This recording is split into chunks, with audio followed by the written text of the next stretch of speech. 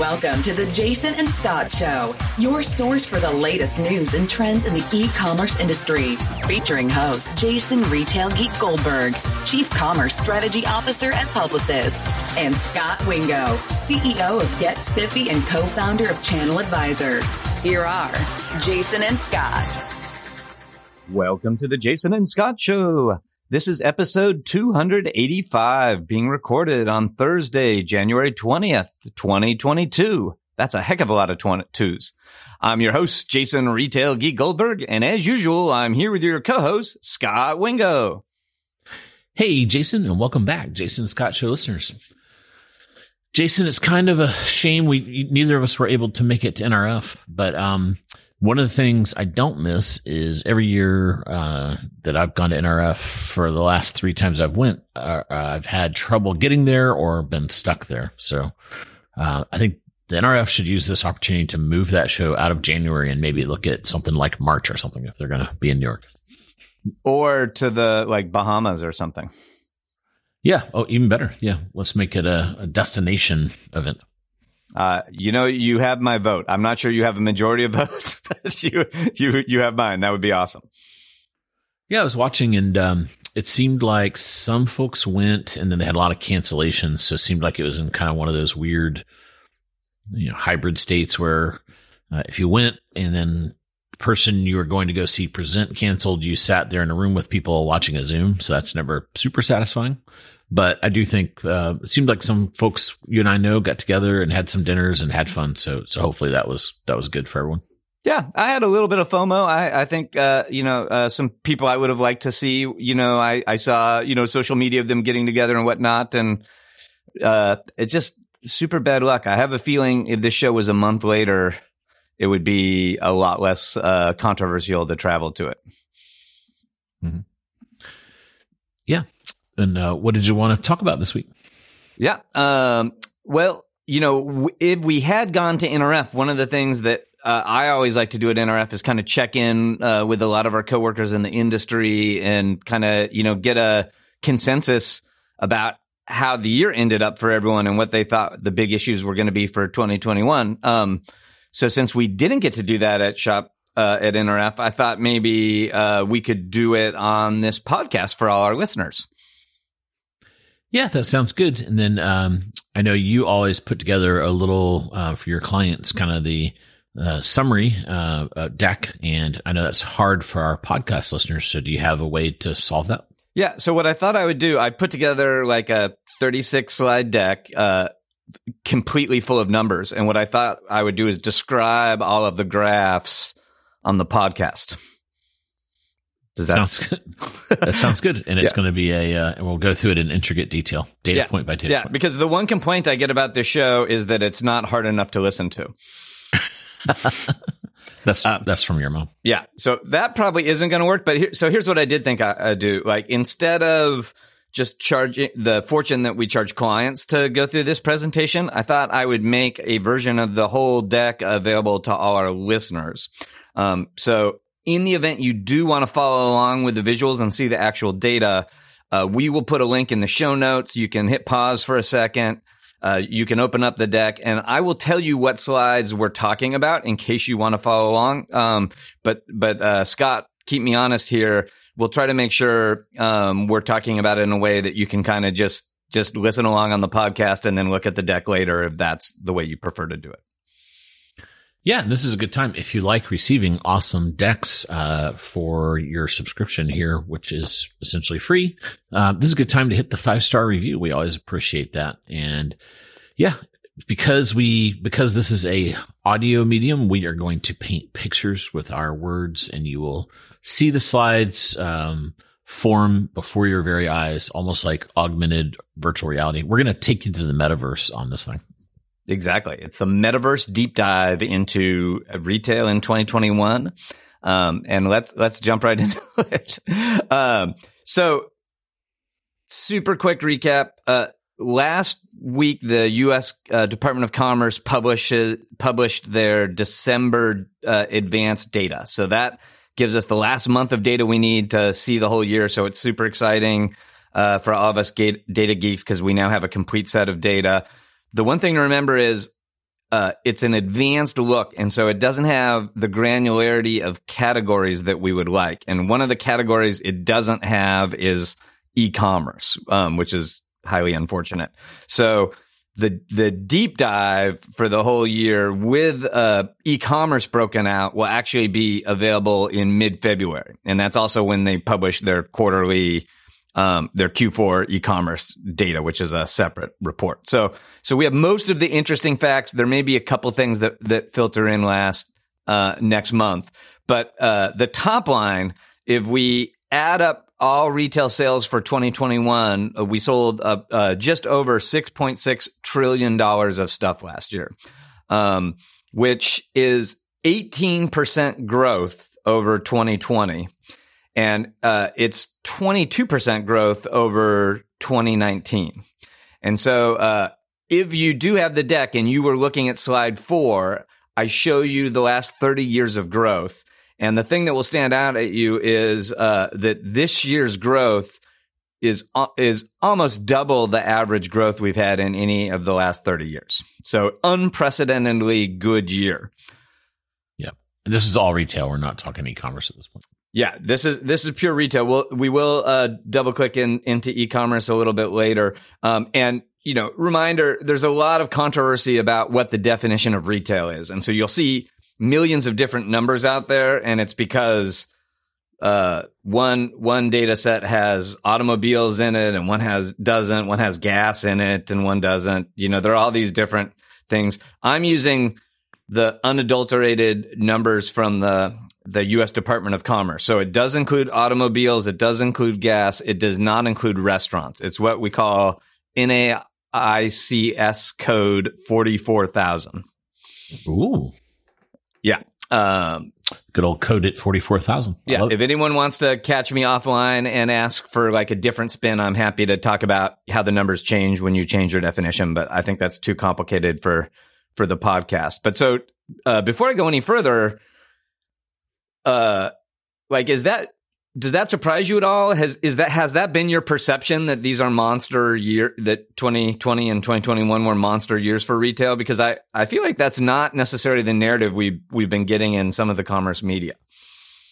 Yeah, no, it feels that is a surprise. It makes sense. And I'm looking at the slide, but it makes sense that we were effectively spring loaded, right? Because, had the shutdown, people really, couldn't or didn't buy things from March 20 through, and so there was pent-up demand. But what's interesting is you really don't see, unlike the Great Recession of 08 and 09, you don't see a retraction before the splurge, and this is way, way bigger than that period of time. So it is surprising. Yeah. So in aggregate, retail did awesome. And then on slide 5, I give you this fun way of looking at the data that you and I helped help kind of evolve together. But the idea is that we give you a separate line chart for 2019, 2020, and 2021. And so you can kind of see, how the years stack up against each other. And 2019 was the unaffected by the pandemic. Then 2020 happened. And of course, there was this huge dip in April when the pandemic first got real for everyone because the NBA canceled games, and it recovered super quick. And then, the rest of 2020 was actually above 2019. So retail grew from 2019 to 2020, even though we were like right in the thick of the pandemic. And then in 2021, retail really shot up. And the hypothesis here is there are two things that really cause this. Number one, there was a bunch of economic stimulus that was poured into the economy, right? Like, there was a lot of extra money, available, and consumers were in like generally really good financial shape. So there was a lot of potential to spend. And then a lot of the things that might have gotten some of that money, experiences like travel and restaurants and vacations, were not available to most consumers. So instead of, paying money for a gym, you bought a Peloton. Instead of going to a restaurant, you bought groceries. And instead of going on vacation, you got new patio furniture, right? And so, the combination of more money and less things to spend it on ended up being super favorable to retail overall.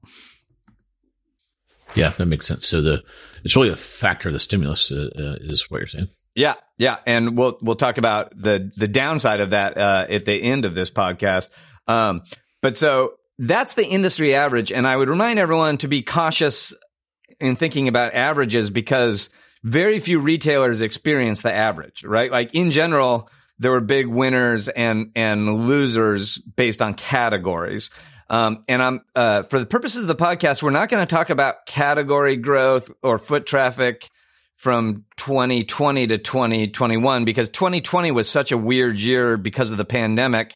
I actually am going to jump ahead in the deck to slide 9, which is where we start talking about comparing last year to 2019. So like what the cumulative changes were over the from before the pandemic to, at the end of the second year of the pandemic. So over that 2-year growth, we grew 22%, as I mentioned earlier. And so I actually put together a look at what the average 2-year growth was every year for the last 30 years.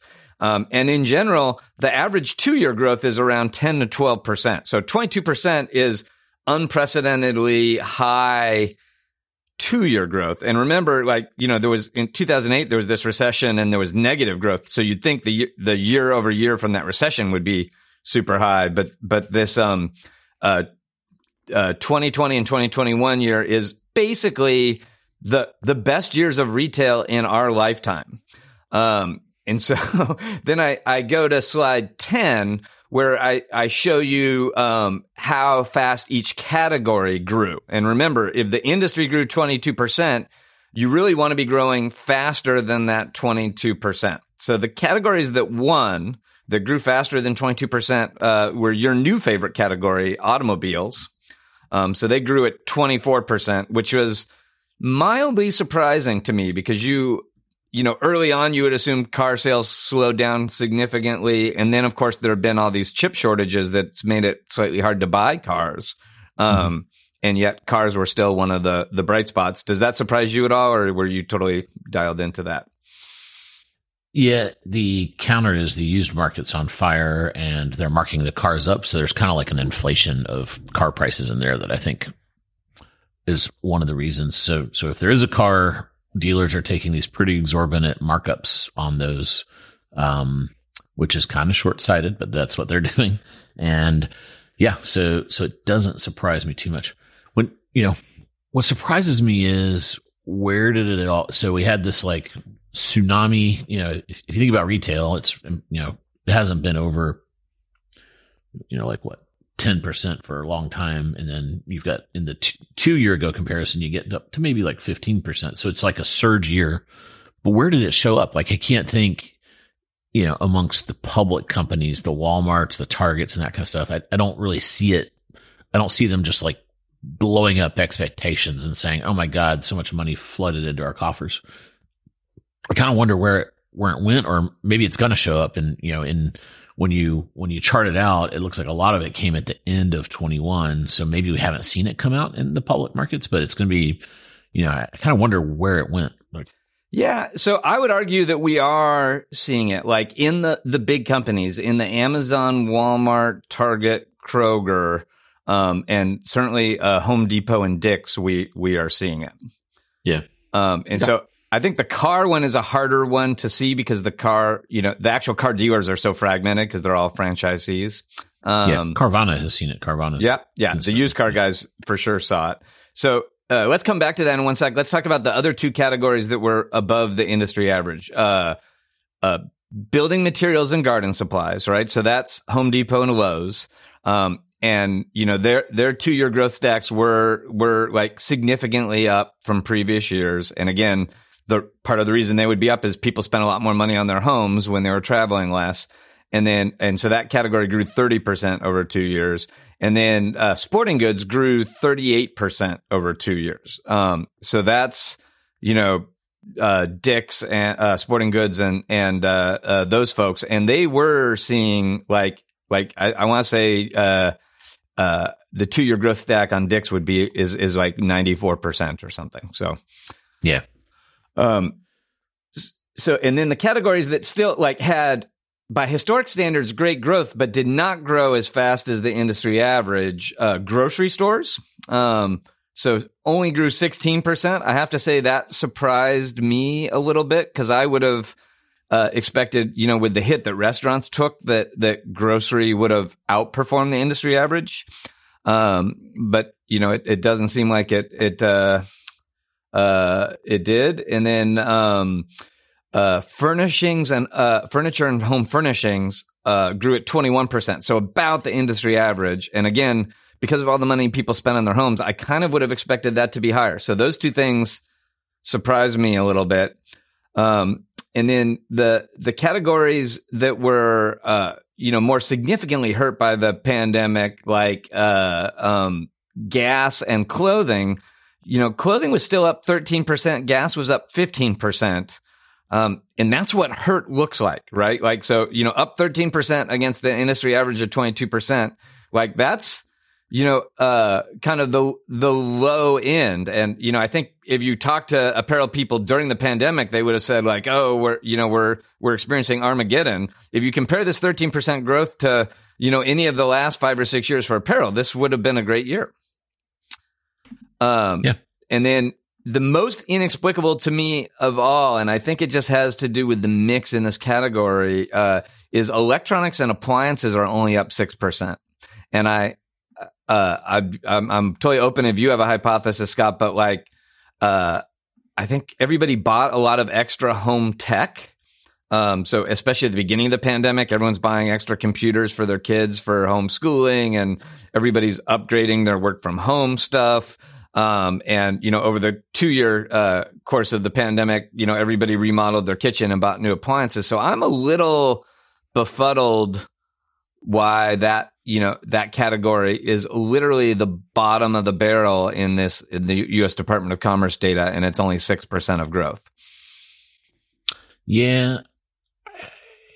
Let me look at the year. Yeah. I have while you're looking, I'll tell you like my unfortunate hypothesis.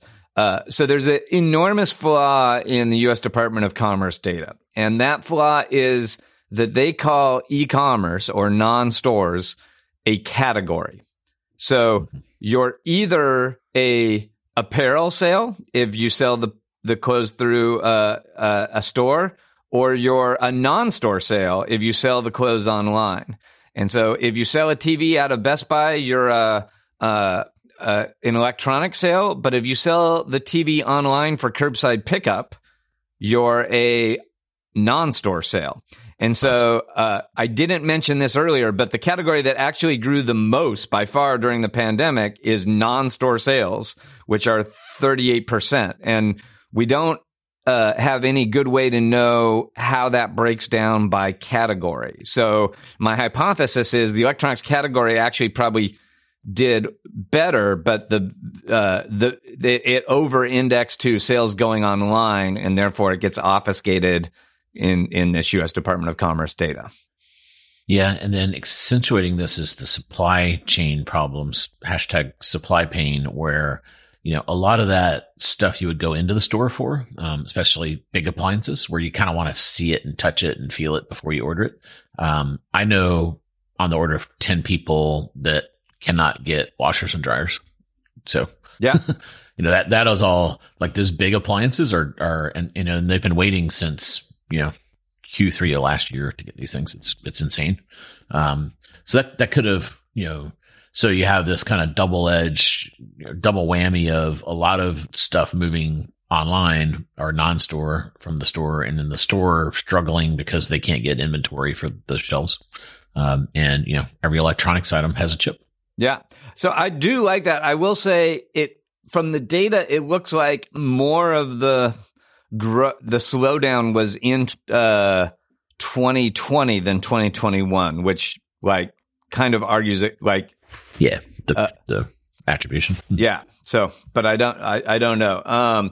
And so then, so far everything we've talked about is U.S. Department of Commerce data. So I'm also super interested in how many people walked into a store. So I asked our friends at Placer AI, which is a a company that has access to a huge panel of consumers that have software on their phones, and it tracks where they go anonymously.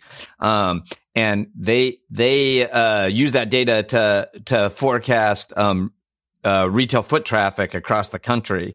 And so I put together a data set. So on slide 11 of the deck, you can see how the 2021 foot traffic every month compared to 2019.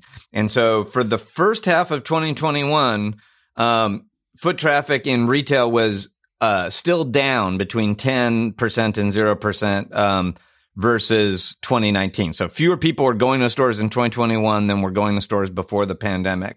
And then by July, we had our first kind of positive growth since the pandemic. So July and August were kind of up 4% and 6% over 2019 respectively. Then we had another slight dip in September, and then we had a pretty prominent dip in December of 2021, which was probably the Omicron variant kicking in. But so in aggregate, there are still fewer people walking into brick and mortar stores in the United States of America in 2021 than walked into brick and mortar stores in 2019. Interesting. It almost like it seems to be correlated, an inverse correlation with case count, right? So in the summer, cases were kind of low, everyone was feeling pretty good, and then we had kind of the surge, the Omicron surge, kind of come back, and here at the very tail end of 21, we saw it really plummet. Yeah, no, for sure. And there are lots of people that have been correlating these statistics to case counts or hospitalizations or mortality or any of those things, and there are strong correlation. So you're certainly right. So then I said, all right, well, let's double click on some of the categories that might be interesting. And one category that I mainly double clicked on for you was automotive. So for folks that don't know, automotive is the biggest category of retail spending, and which kind of makes sense because it's the highest ticket item. So $1.5 trillion in car sales in 2021. Which is 23% of all retail spending. So we said 6.6%, 6.6 trillion in retail, 1.5 trillion of it was cars. And that's up, as we said earlier, 24% from 2019.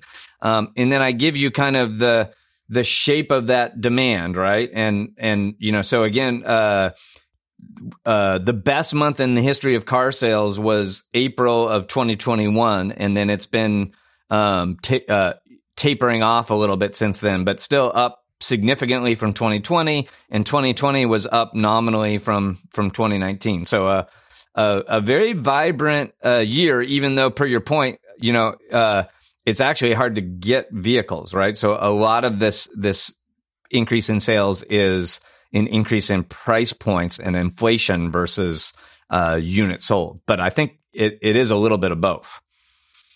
Yeah, the other change is there's a pull forward because what dealers have started doing is pre-selling vehicles. So it's almost like an auction where they'll say, Jason, I know you want this e-Mustang, and we got 3 coming in August. But if you want one of those, I'm going to need you to pay me today.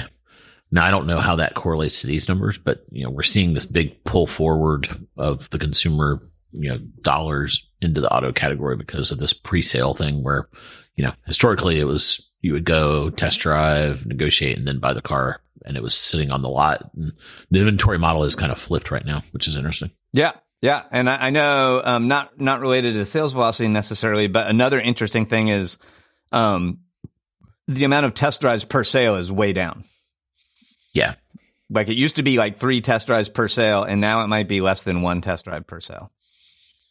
Yeah, and it's kind of it's fun being in the auto category because in some ways I feel like I've seen the movie before, right? So, for example, remember when Zappos came out and they disrupted the shoe category by saying free 365 returns? Well, then everyone would say, well, sometimes I'm an 11, sometimes an 11.5 and 10.5. I'll just order all 3 and return 2. So then everyone had to adapt to that new model because consumers flocked to it.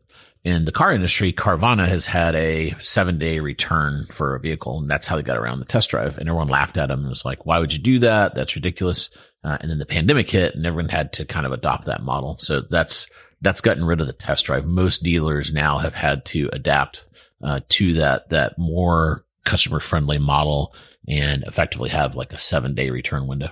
Yeah. And, you've heard me say this before, but I've been following the automotive category relatively closely and the grocery category for two big reasons. They're the two biggest pieces of consumer spending, but also before the pandemic, those were the two categories that were least digitally disrupted. Like a small percentage of cars were sold online, a small percentage of grocery was sold online. And so those two categories were the most disrupted by digital. They got the most digital fastest as a result of the pandemic. So I've been super interesting because, per your point, a lot of the learnings that we've had over the last 20 years in the apparel industry and the consumer electronics industry and the home industry, like, are now, playing out in an accelerated basis in the automobile industry and in the grocery industry.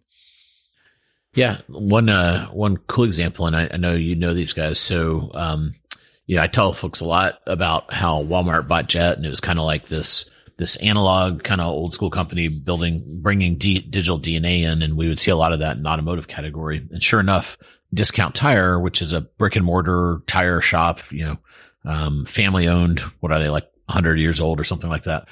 And they just bought Tire Rack, which is kind of the online incumbent, and they're merging those two companies together. So,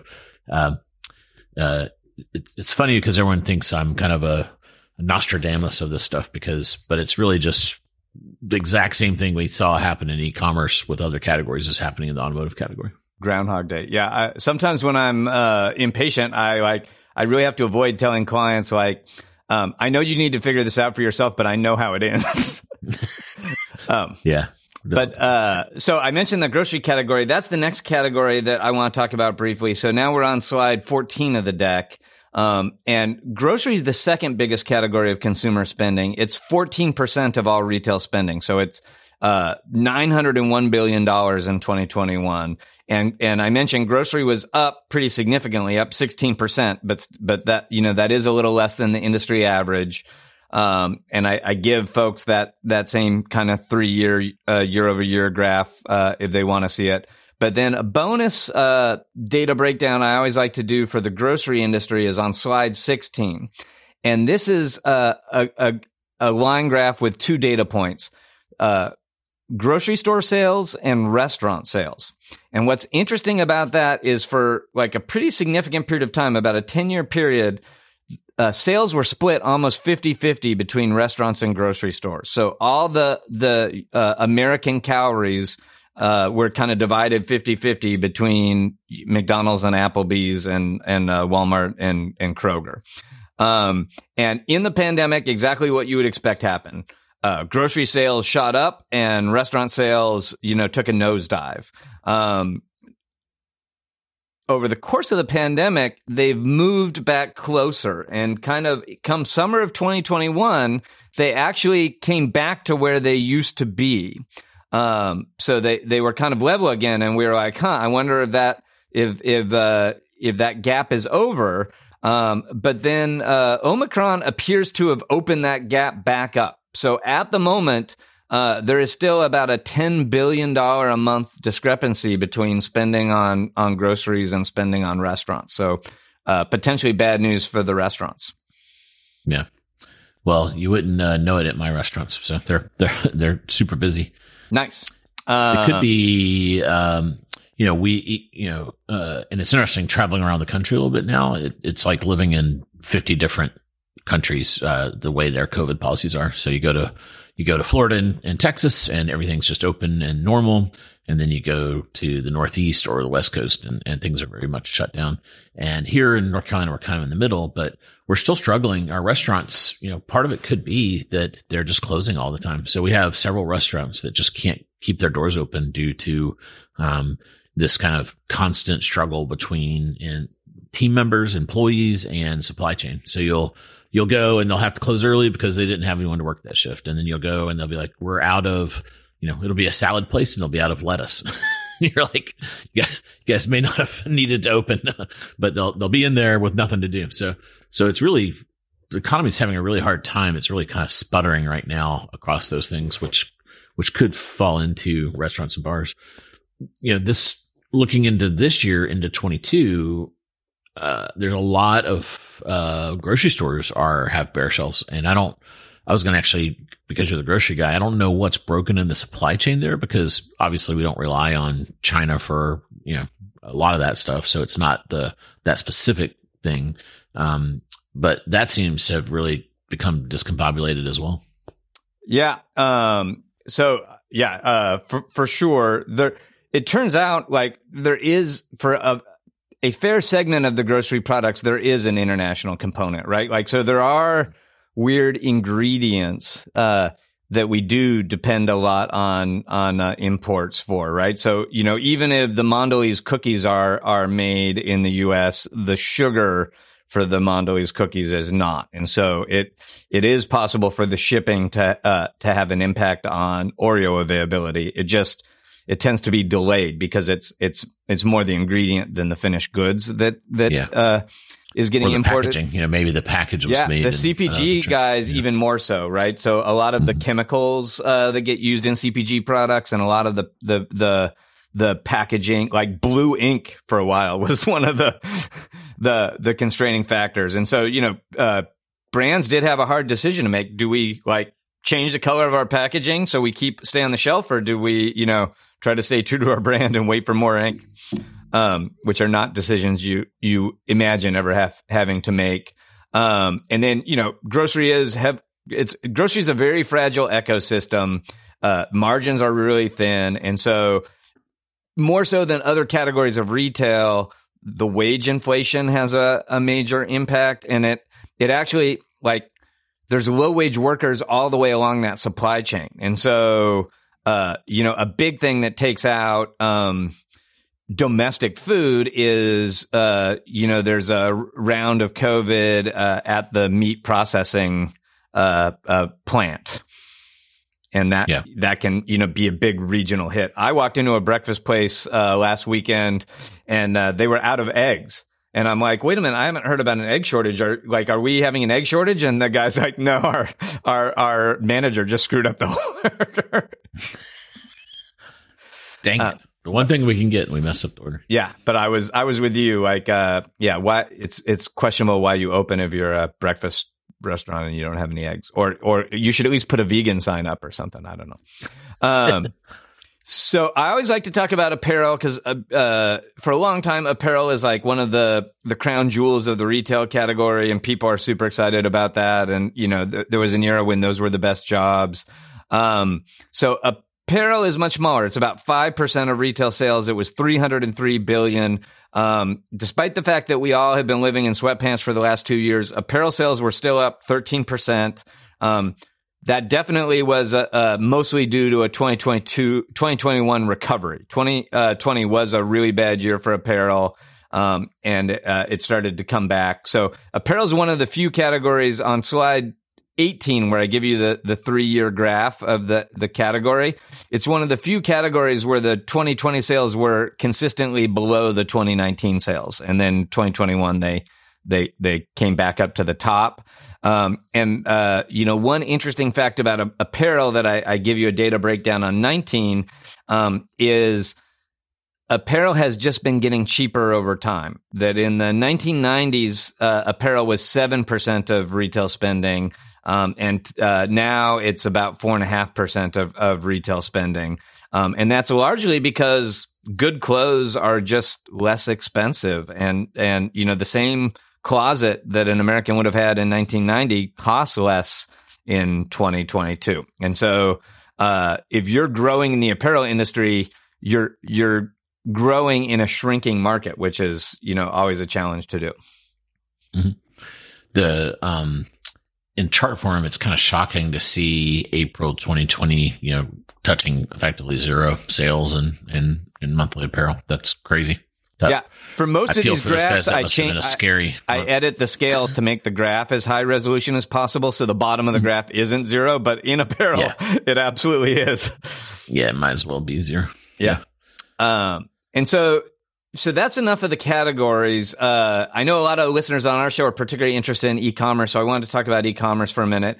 I mentioned the official breakdown of e-commerce, we won't get for December until the middle of February. We do get a kind of proxy for e-commerce, which is called non-store sales. It is a bigger bucket, and it has more other stuff in it than just e-commerce. But if I look at the 11 months of internet data and then the 1 month of non-store sales data, it's pretty clear that we're going to come in around $1 trillion in e-commerce sales. So if the official numbers work out the way I think, this will be the first year that e-commerce in the U.S. is over $1 trillion. That would represent 16% of retail sales. So 16 doesn't sound like a huge number, but again, it just depends on what your denominator is. That 16% is, over all of retail, which includes cars, which are getting more digital, but still aren't very digital. It includes gas, which is, only digital in a couple neighborhoods in San Francisco. And so, you start pulling out some of those traditionally non-digital categories, and, that $1 trillion represents about, between 20 and 25% of all the categories that people are willing to buy online. And so it's become a very meaningful mix. And obviously it was the fastest growing because of the pandemic. But in slide 21, I show you the 3-year breakdown. And the thing that's unique about e-commerce versus some of these other categories is e-commerce had its monster growth in 2020. So the 2-year growth numbers are still amazing, but the 1-year growth numbers from 2021 to 2020 are not so great because we're comping against a monster year. And it's been interesting because like Shopify stock is down because their comps aren't very good, right? Mm-hmm. But really they're comping against these monster numbers. Lots of retailers are calling me right now and they're in a panic because they didn't hit their goals and their numbers are wrong. And I'm like, their numbers are soft. And I'm like, well, but let's look at what really happened. Like you had unprecedented growth over the last 2 years. And you potentially aren't thinking about it in the right way. So on slide 22, I give you my entire story of the world going digital in one slide, and it's a little hard to follow. But basically what I show you is I show you the brick and mortar sales every year or every quarter. And then on top of that, I show you the e-commerce sales. So you can see the e-commerce growing. You can see kind of as a portion of retail what it is. And then I show you the rate of growth for retail and e-commerce. And until the pandemic, we had a pretty consistent story. E-commerce was growing at like between 15 and 20% a year, and brick and mortar was growing at 3 to 4% a year. And that was pretty reliable. So then the pandemic happens and brick and mortar shrinks for a quarter and e-commerce explodes by, over 40%. And since that time, they've been coming back. And so for the first time in my lifetime, in Q2 of 2021, brick and mortar actually grew faster than e-commerce for the first time ever, largely because of the, they're comping against these huge March of 2020. We'll see when the data comes out next month, but I have a feeling we're regressing pretty quickly now back to the kind of the pre-pandemic rates of growth. Like we absorbed all this big e-commerce growth for 2 years. I kind of think we're going to see e-commerce level back down to that 10 to 15% growth every quarter and retail drop back down to the 4 or 5% growth a quarter. Yeah. Well, I think I think the silver lining for me is, and I'm the e-commerce guy here, is we had the surge and then we actually did kind of even better than the surge. And, you could have painted a story that said this will kind of flip negative for a year or two as it kind of subsides and then we get back to normal. So the rising tide kind of stuck and created a new high, and then we've continued to grow from there. Yeah. How does and I know this agitates you, which is why I bring it up, but this does not support that theory out there that we pulled forward like 5 years of e-commerce. Yeah, no, we didn't, and most of the evidence now is that we're not even way ahead of where we would have been. That like we got the sales early, but that future growth is slightly slower as a result. So that like 5 or 10 years from now, we'll see this blip on the graph, but we'll kind of, end up at the same place we would have ended up without the pandemic is most people's projections. That's less true in some of these digitally immature categories like grocery or automobiles, where we really did probably pull in, kind of accelerate 2 to 3 years into the future. And so I did on slide 23, I give you our estimates of the 2021 e-commerce sales for a bunch of retailers, because I'm often surprised people don't necessarily have the best perception about how the relative size of all these retailers. So these estimates come from eMarketer. Their GMV US estimate for Amazon is on the high side of all the estimates I look at, but they have 2021 GMV for Amazon at about $376 billion. Walmart's the second largest e-commerce site by a lot at $60 billion. So quite a bit smaller than Amazon, but until recently, eBay would have been the second biggest site, and Walmart's approaching twice as big as eBay now. So they have shot past eBay, to get to 60 billion. eBay's at 38 billion. Apple is at 37 billion. And like people forget how big a player Apple is alone. I saw a funny stat that like if the AirPods alone were a company, like it would be the 10th largest company.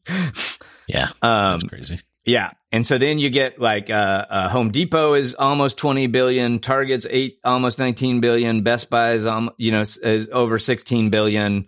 Costco, who's the bane of my existence, Costco like pays the least attention to digital. They always talk about how unimportant digital is and how they don't like it. And I tell everyone what a horrible mistake that is. And then Costco continues to excel. And despite not trying, they sell $14 billion a year online. So then you could see the rest of the top 15 on that slide on slide 23 if you're interested. But it's interesting to understand the relative size of some of these companies. And so then one of the things that people always ask about is what did holiday look like particularly. So the next section of this deck is a double click on holiday 2021, and so. I'm defining holiday as November and December sales. That's somewhat controversial because there's a lot of different ways to think about it.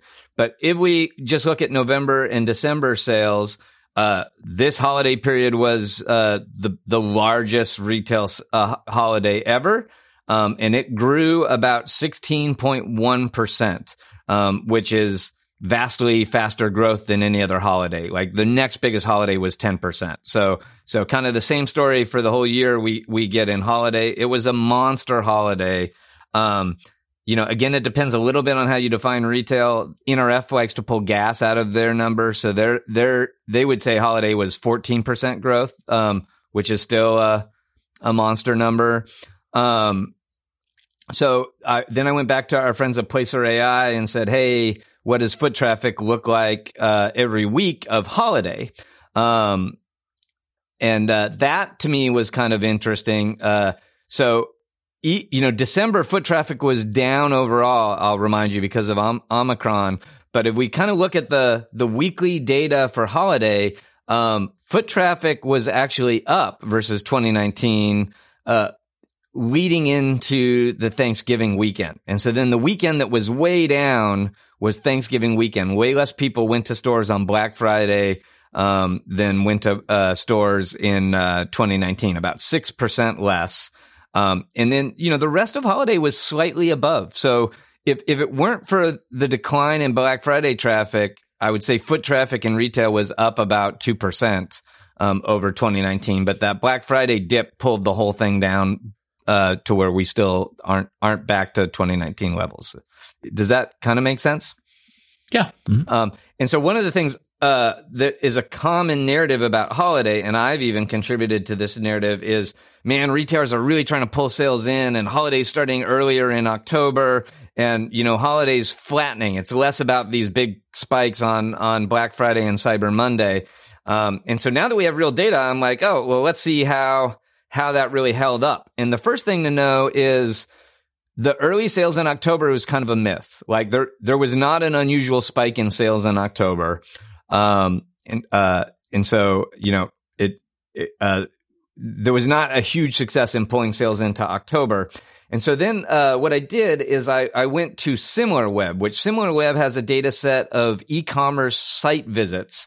And what I like about that is we can get much more accurate, granular data than we can on like foot traffic or, foot traffic. We're lucky to get weekly data, but for e-commerce, we can get daily number of sessions or unique visitors or things like that. So I said, hey, let's take the 100 biggest e-commerce sites in the US and let's see total visits and let's compare 2019 with 2021.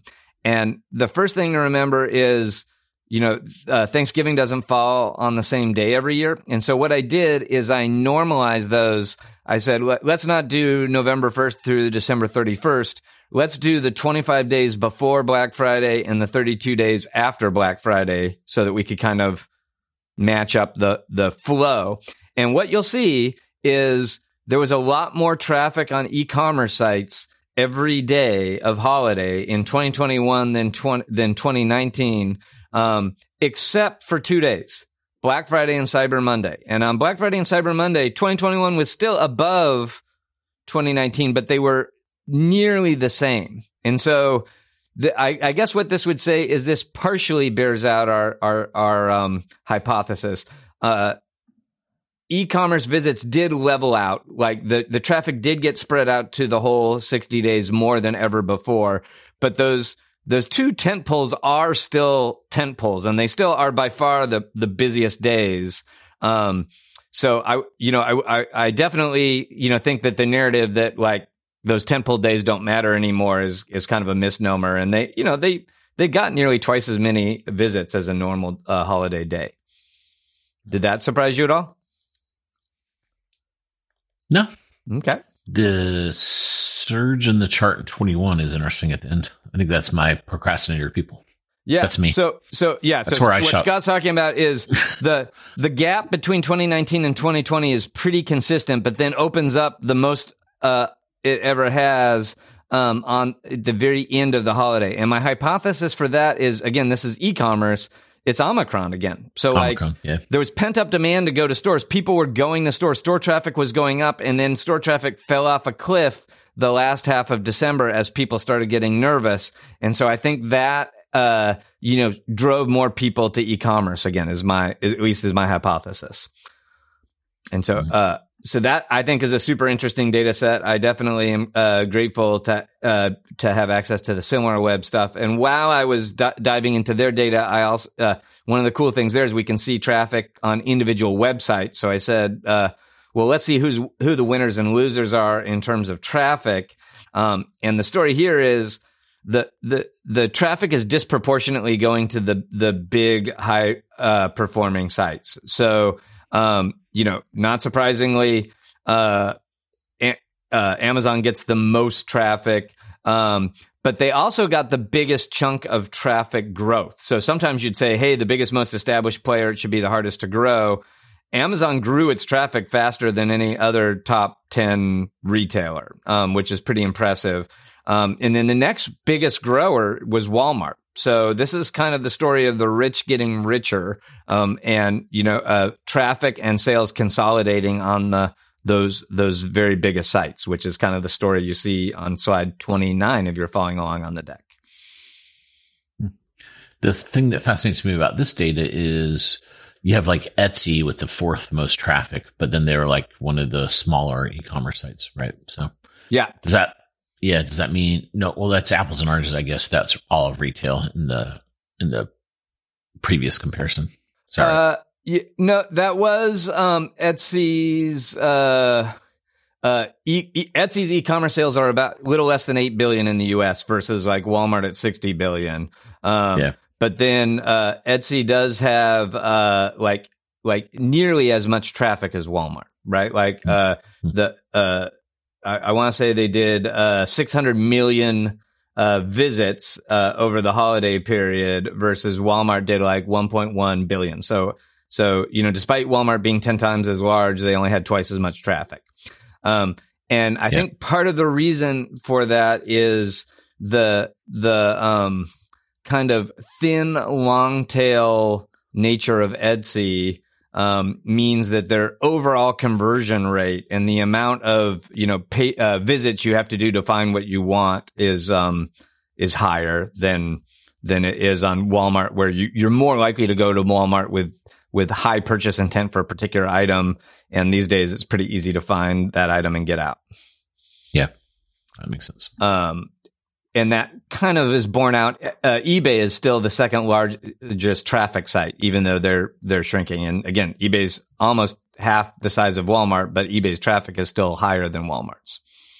Yeah, it's kind of sad in one way, but it's a huge opportunity. If eBay could get their act together and convert that traffic the way Walmart is, they could. Yeah. If I could redo our predictions episode. So, I talked about a number of times on this that one of the big trends is retail media networks and, people selling ads. What this data set uncovers more than anything else is the untapped opportunity is Etsy needs to get a retail media network up as soon as possible. Because as far as I know, they don't have one. Yeah.